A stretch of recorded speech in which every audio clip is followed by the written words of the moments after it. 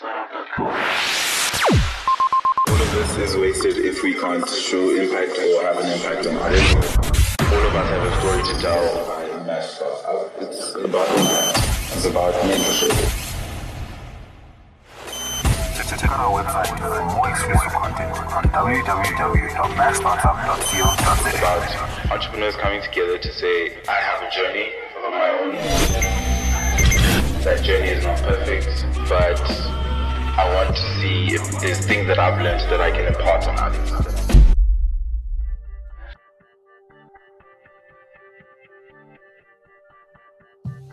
Rolling. Welcome to the MASHSTARTSUP Podcast. So today we have a really special segment of the podcast where really I just want to chat about something that's happening in Lucho's journey, which is building out really amazing partnerships with people that really, really care about what the future of media in Africa looks like and enabling the creators that really matter in doing that. I just want to introduce you to Steve. Steve, say hi. Hi. Cool. Thanks, Steve. I want to introduce you to my new partners as well, Luyanda and Tulu. Say hi, guys. Hello. Hello. Cool. Steve, just tell us what New Reality Studios is. So it's technically a real-time production studio, right? Real-time is the type of rendering techniques that we use to make content. So like you get offline rendering companies and you get real-time rendering companies. Offline companies are the guys who make like animations that take like 4 or 5 years to make. Real-time production companies are guys who use game engines to make stuff, right? So we're like a content studio that makes content and experiences and applications for enterprise and companies, all focused around virtual and augmented reality. We're basically a VR and AR studio, but we have a specific kind of, service and offering that makes us unique in the market. And why did you build a podcast studio? Because you guys asked for one. And I was like, all right, cool. No, to be honest, we built one because we have a pretty strong community in VR and AR in South Africa. And we do a monthly podcast for the We Are VR community. And I was like, okay, cool, I'll cover that. And we did. And then as soon as Leander started spamming me about his podcast, I was like, where are you recording this? He's like, at home. I was like, no, come here. And that's how the whole thing started. Like, I already invested in all this equipment. I had the plan to have the space just dedicated for our content, but then I thought that would just be pointless. Like, let's open it up more people. Let's more people use it and, find their own space in the market. I've done a lot of these projects where it's like we don't really know it's going to work, between Putfighter and projects in the past, things that are invested in games and pieces of content and shows and stuff like that. And, we really don't know it's going to work until we try it. So I thought, What the fuck? fuck it, let's try it. Yeah. Cool. I'm just going to switch to Luyanda and Tulu. So over the past, I think it's 3 years of Lucha now, I've had 4 different sets of partners, and I'm really hoping this is the last one. You're the common denominator, though, in all of this. This is true. So he's the one what are we fucking shit saying? up. So what exactly are you saying? I'm hoping this is the last one. And I'm very confident, mainly because of the work that we're doing and the preparation that we've put in, the thinking, I feel like this is way more intentional, way more conscious, and way more valuable. Way before we even built out a solid partnership, I felt like the conversations that we were having were really, really important. And I just want to understand, like, why do you guys think it was important to join Lucha? Creation, content creation. Look, the way I see the world, experience the world, the way I understand the world is through content and through stories. And I don't know about you, but for the longest time for me, that's how I resonate with people. That's how I resonate with things. That's how I understand. That's how I make meaning. So offering information, consuming information, being a part of that information, that's it. Leander? I hate seeing cool shit not getting the light of day. I know how to scale shit, right? Like to some level. I want to be part of that. And I created a podcast primarily because I wanted to talk about things that I didn't see in South Africa, right? Like happening at all. And then these opportunities came up. I mean, Steve was just like, dude, come record your podcast here, you know, because of like the authenticity of it, right? And you've got one of the most authentic voices in South Africa that I've heard, right? Not just you, just the Lucha network. And being part of that and growing that, man, that excites me, you know. Can I tell you something that I found from also having many partners in many businesses and you know, getting fucked without lube badly many times. Okay. Let me tell you, there's in every decision you make about taking on partners in a business, it comes down to a formula, right? To an equation. Sometimes it's a pros versus cons list. Sometimes it's a SWOT analysis. You know, you make these decisions based on information, right? And the information and how you process it will, you know, give more weight to your decision. And I actually found that the best way to think about partnerships is if 1 + 1 doesn't equal 4, don't do it. Right? Because you yourself, you know you're worth twice as much. Sure. Right? Yeah. If you are getting into partnership with someone and 1 + 1 doesn't automatically make 2 + 2, don't do it. Because you're going to feel undervalued. That person is not going to find the right purpose and direction. And later in the journey, you're both going to be at a friction point and you're going to have to make a change. I think I hit that friction point very quickly with previous founders. Yeah, I've been in the same place with you, bro, because like, you know, We've been there together. Steve. yeah. Actually, TC and I, we both got like, I mean, I call him Top Cat for a long reason I'm not going to get into right now, but like we've been in the same position with the same people, and you know, like you realize that what you need to ask yourself about the people in front of you that you're doing business with is like, what is their expectation and what is your expectation of them, right? Because sometimes a partner will just give you money. Okay, Cool. Their expectation is you pay back the money with some profit and interest. Cool. You're happy. You know what that's about. They leave you alone to do your business. You know what you have to give them. They know what they're expecting of you. Yeah. The problem is like when you get into business with people and it's like, no, we'll do it 50-50. Okay, great. That's cool. But what do you bring? I know what I got to bring. What are you bringing? If you don't have that conversation from the beginning, if you can't have the hard conversation about who's doing what and what the expectation on both sides is from the beginning, you're going to have it later and it's going to be fueled by frustration and anger and debt and problems, you know? Like if you can't set the tone for your partnership from day one, you're not going to set it in day 100, you know? You know what? What's interesting, I found that I've sort of found a workaround from that. You probably know this method, the splitting the pie method. Yeah.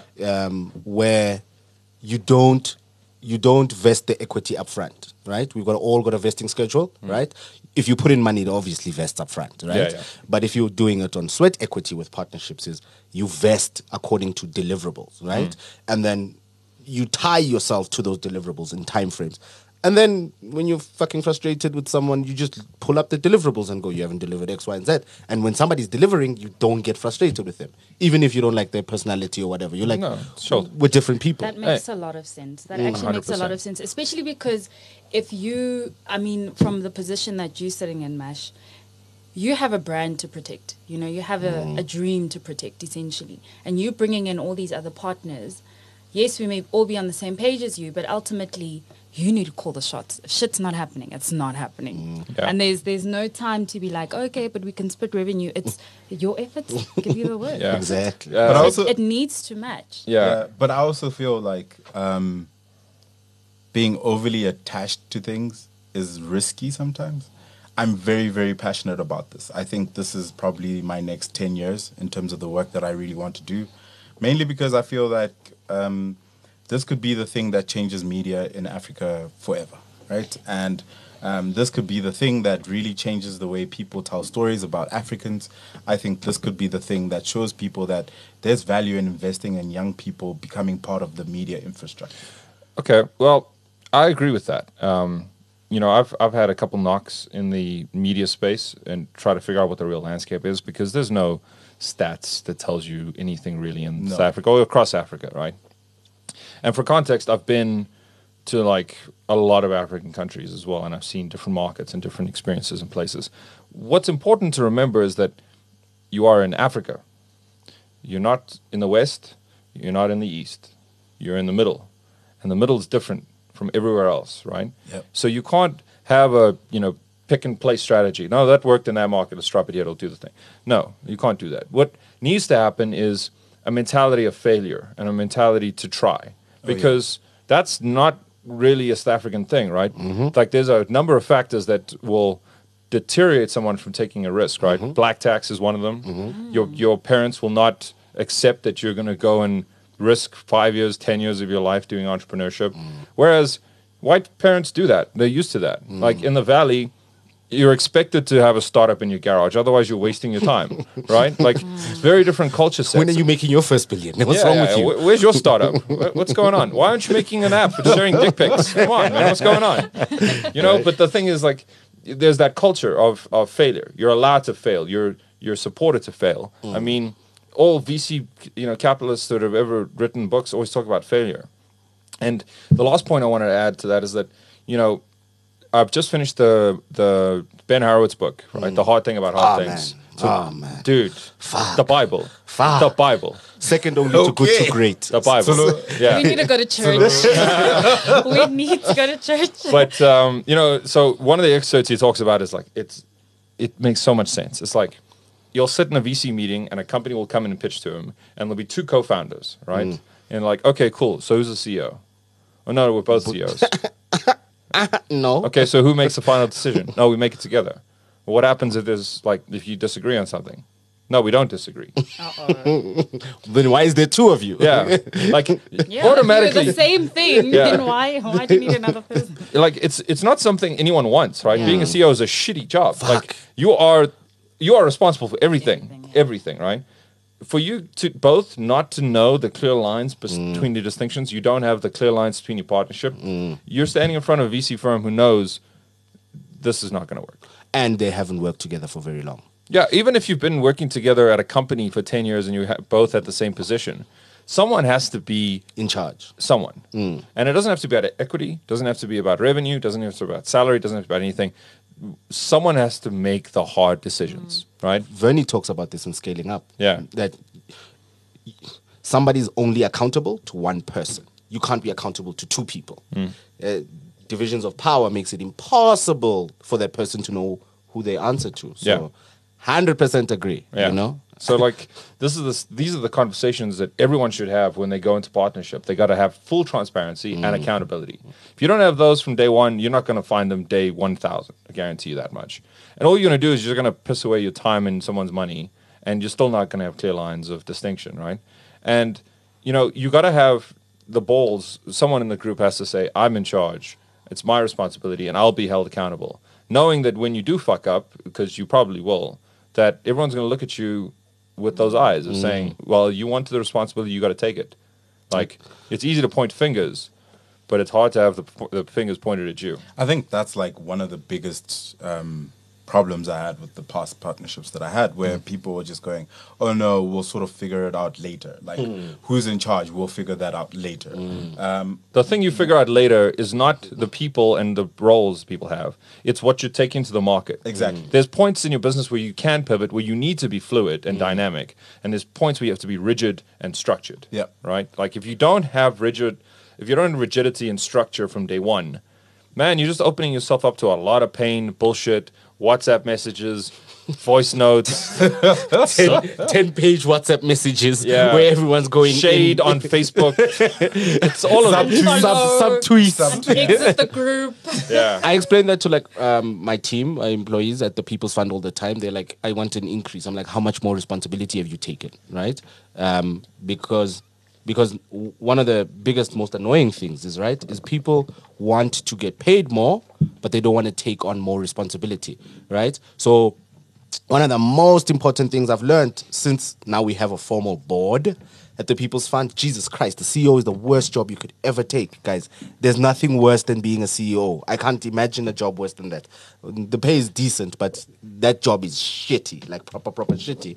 And what we need to get to a state in is you're not asking how much more am I getting paid. You're asking how much responsibility do I want to take on. Like that determines what role you jump into. It's not a what's my reward, right? Like so I was listening to Naval yesterday, and he was talking about this, just how much more accountability is someone willing to take on specific tasks, specific roles, whatever it is. If someone's willing to take on more accountability, as in, okay, I am accountable for this much more, then it's fine to go, okay, I want more money. But if it's just, and also taking on more accountability makes you much more valuable to that organization as well, and makes you way less replaceable. Because if you can take in more and I can still pay you, moderately the same or possibly a bit more, but I know that you will take this on and you will own it and you can deliver on it. That changes the dynamic and that matters. Yeah, so let's do a role play exercise, right? Because I've had this problem 1,000 times. I've had like a hardware store with my family that had like 70 people. Empire State got up to 54 before I got out of that. I've been in all kinds of different spaces. Before I got out. Yeah, be lucky you didn't stick it out, those bastards. Anyway, let's do a role playing exercise. Who wants to play with me? I'll play. Let's go. Okay, TC, let's do it. You're employee, I'm employer. Right? Okay. You want to raise. Sure. Go. How would I go about that? I don't want to teach my team. If they listen to this, it will teach my team how to get the raise. No, you're not getting the raise. I'm just showing you how you need to think. Sure. So that if you want the raise, you're prepared to get it. Steve, I've been carrying 12 boxes instead of 10. But I'm still getting paid for 10 boxes. I'd like to go to 12 boxes. You'd like to carry on 12 boxes? Yeah, I've been carrying 12. I'd like to get paid for carrying 12. Okay, let me ask you, how much is a box worth? So, Steve, the thing is, I'm just measuring it according to what you paid me. So you were paying me $500 per box. Now you're still paying me 5,000 rand. I should be paid 6,000 rand. Okay, you want that extra amount. Yeah. And you want to be liable to carry 12 boxes every day. What do you mean liable? So I'm going to make you carry 12 boxes every day. Like you're going to have to make sure that you carry 12 boxes every single day. Sure. You want that extra 1,000 rand. Sure. For now, it looks like it's something I want. Okay, cool. And if I give you 15 boxes, you want 7.5. Is that what you want? I'm not sure I can carry 15 boxes. Okay. Well, are you 100% sure you can carry 12?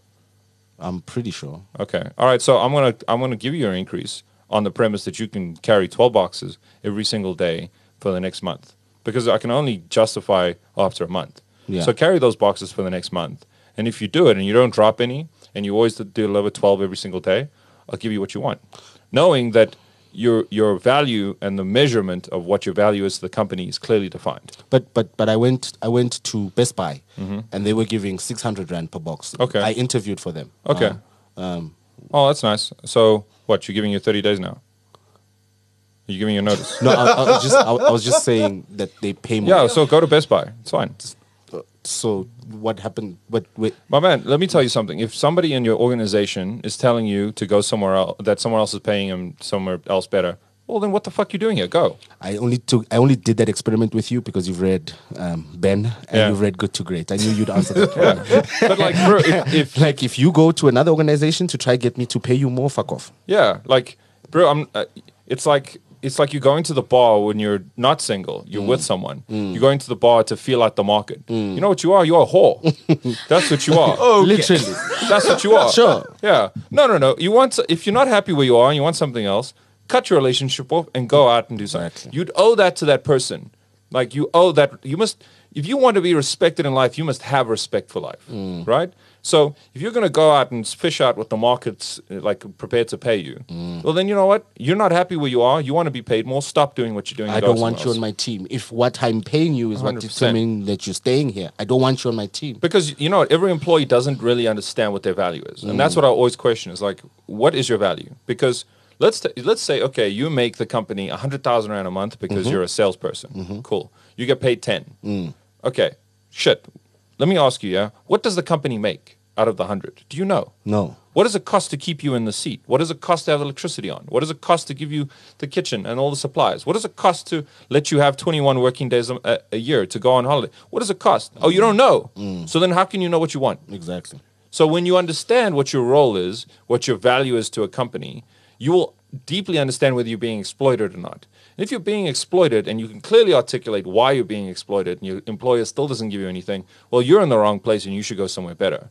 But if you don't know what you're arguing for, then you're just going on the premise that my emotional reaction is going to be correct. It sounded like Tulu wanted to touch on this because I just thought of something. You know what? I was just backtracking to what you said earlier. You know, this notion of my contribution equaling my share, and I was just thinking about it in the context of a lot of environments, you get people who are putting in the work, they're doing what they need to do, but that stepping up and putting my hand up, it's almost like, okay, now we need this, so Mash, are you available for it? Instead of having employees saying, hey, I foresee a gap, I see that there's a need, I see this, and I'd rather put myself up and do it than wait for the instruction that comes from above, from heaven, to say, hey, why don't you pick this up, and therefore we can maybe discuss See, or but negotiate. this is where I'm at, is like people need to understand value, right? On all spectrums. You got to understand what your value is in the company, what the value of the company is to you in your life.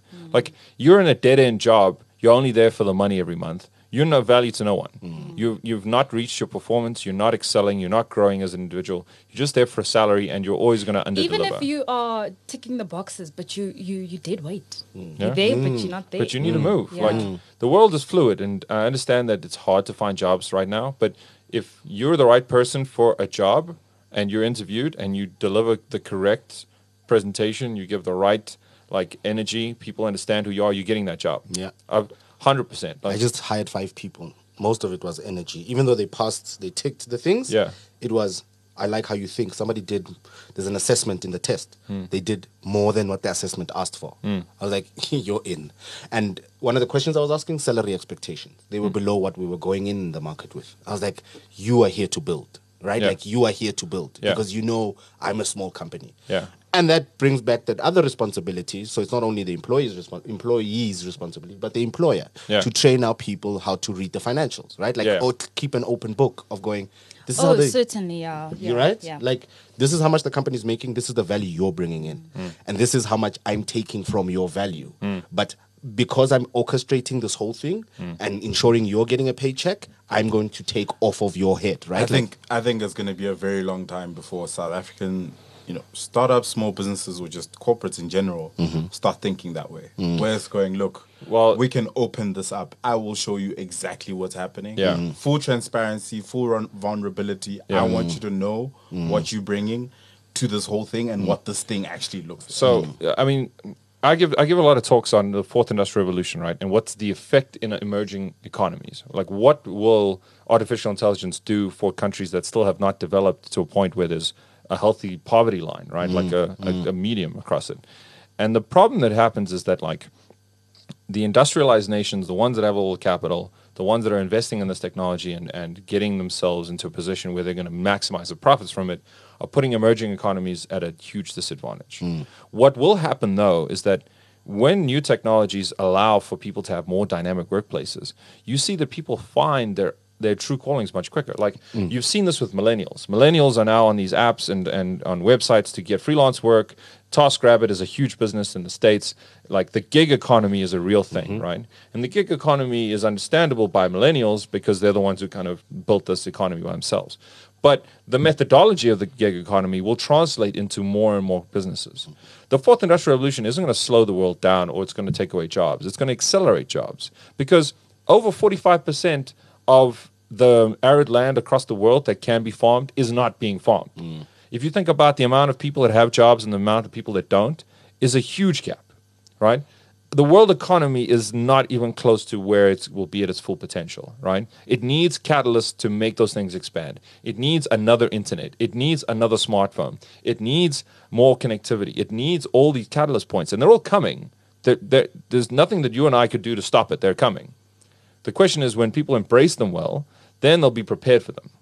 And I think the problem that sits is that in South Africa, everyone's got too many levels of stress points, right? Like I talk about black tax. It's been shown that one, employed black individual will support 7 people, right? That's the equatable number.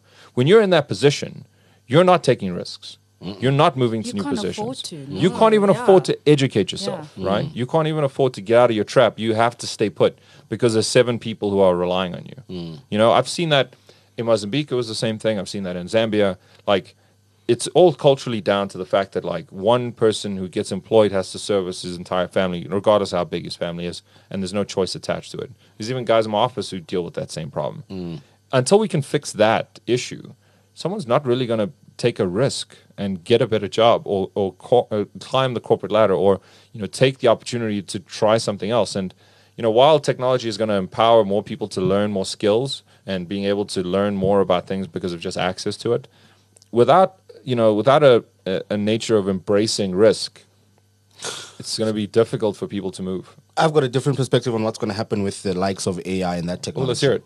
So I think, there's two things. There's the doomsday perspective. Elon is not very wrong about that because we're inefficient as human beings just from a functional perspective, right? Machines could find us terribly inefficient and wipe us out. Yeah. Then there's the second perspective. Machines could create an environment where nobody has to starve. And then everybody is working from a base of, I'm fed, right? Then that creates the environment. Are covered, yeah. Basics are covered because they don't have to be maintained by anything, right? Like me and you are workers that need to eat and sleep and do stuff, right? Like, and fuck, like, so that we're sustained. And It's Maslow's hierarchy. It's exactly that, right? yeah. Machines don't need any of that shit.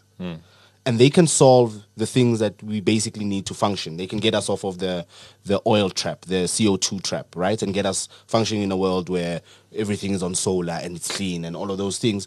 Then now you can tap into the creative side of human. That's actually the entire purpose of why I went into the business I went into. People can't think because they're broke, right? So you say, okay, create a generation of people who've got a bit of money so that the next generation can actually think and create the world. Because you can't think on an empty stomach.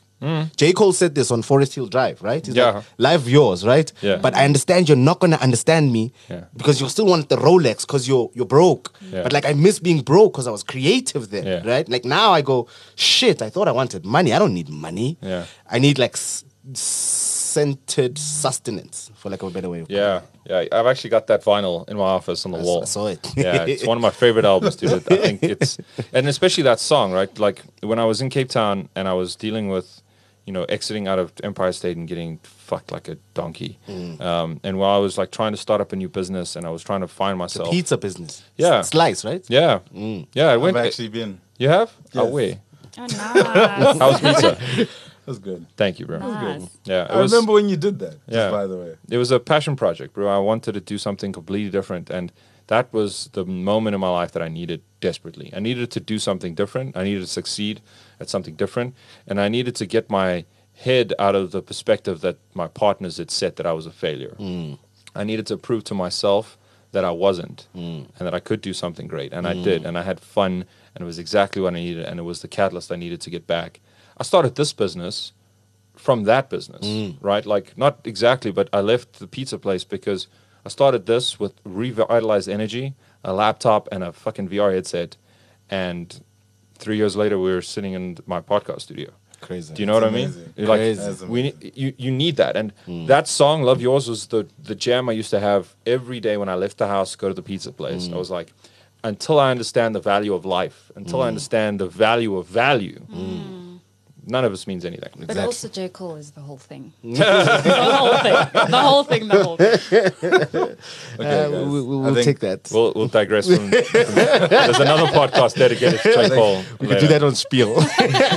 We've done broad strokes, right? Yeah. Like from Well, partnerships, bro. I think it all comes down to partnerships, the future. well, everyone's perception of value is important, right? I like that. I think that's a nice takeaway. Just thinking consciously Yeah. your value, the value that you're trying to extract from whatever projects, the kind of people that you're working with, the environments that you put yourself in. We need to be done with this business of just doing stuff for the sake of having another thing. Yeah. You know, I think just- Yes. I think that's like a good way to end. So each of us go. What is the value that you want to take from this partnership, and the value that you want to add to the world?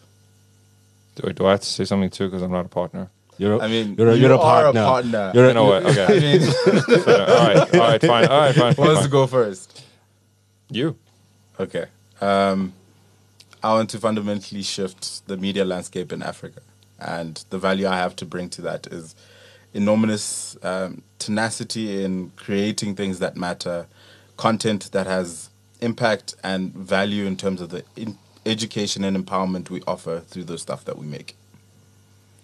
For me, I wanna allow for perspective perspective is so important. I want people to be able to experience the world in different ways, to be able to see the world, to be able to understand themselves through the kind of content that we offer them, to be able to understand everything in and around them so that they can find value in and of themselves, you know, in isolation, but also within the context of everything that's happening around you. It's very easy to get lost within yourself, hey? It's very, very easy to do that. How about you? You can't let the token white guy go last. I'm not white, I'm Caucasian. It's different. I don't have flip-flops, I don't wear shorts, all right? You've got Forest Hill Drive. You're definitely not white. You're Caucasian. No, I'm Caucasian. Fact.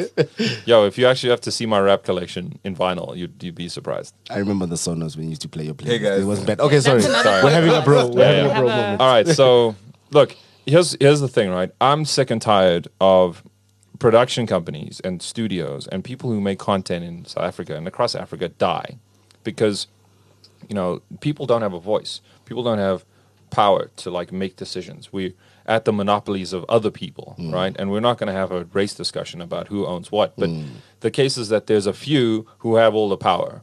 And mediums like this and opportunities to create new kinds of content and get a message across to a new audience and to get people to understand that there are things happening in their backyard. There are things that are worth giving their time to. I mean, if you had an hour and a half, would you go watch a Hollywood blockbuster at a Ster-Kinekor? Or would you listen to, you know, an educational conversation between local peers that are in the same city as you? That are relatable. You Yes. know, people you And feel approachable. Like, yeah, and that you could yeah. like reach out to and you could be involved in and you can create content that people can resonate with instead of just consuming.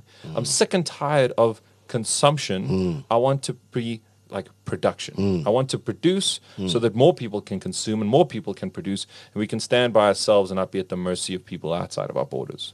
Right? Nice. I want things that make people proud to be South African and to, you know, to take the opportunity to make touching pieces of content that can resonate with the people that need it. Awesome.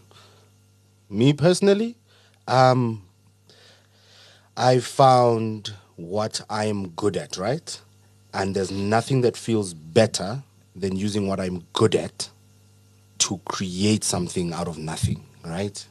That like really fulfills me. So that's what I'd like to get out of the podcast, where you guys are all the creatives and all the creative people who create the content and know how to get audiences onto the podcast and that sort of thing. I'd like to create the structure. I'm good at structure so that it can scale, right? So what I want to get out of the podcast, I'd love to see it budging, not the podcast, the platform, budging into the biggest platform in the continent.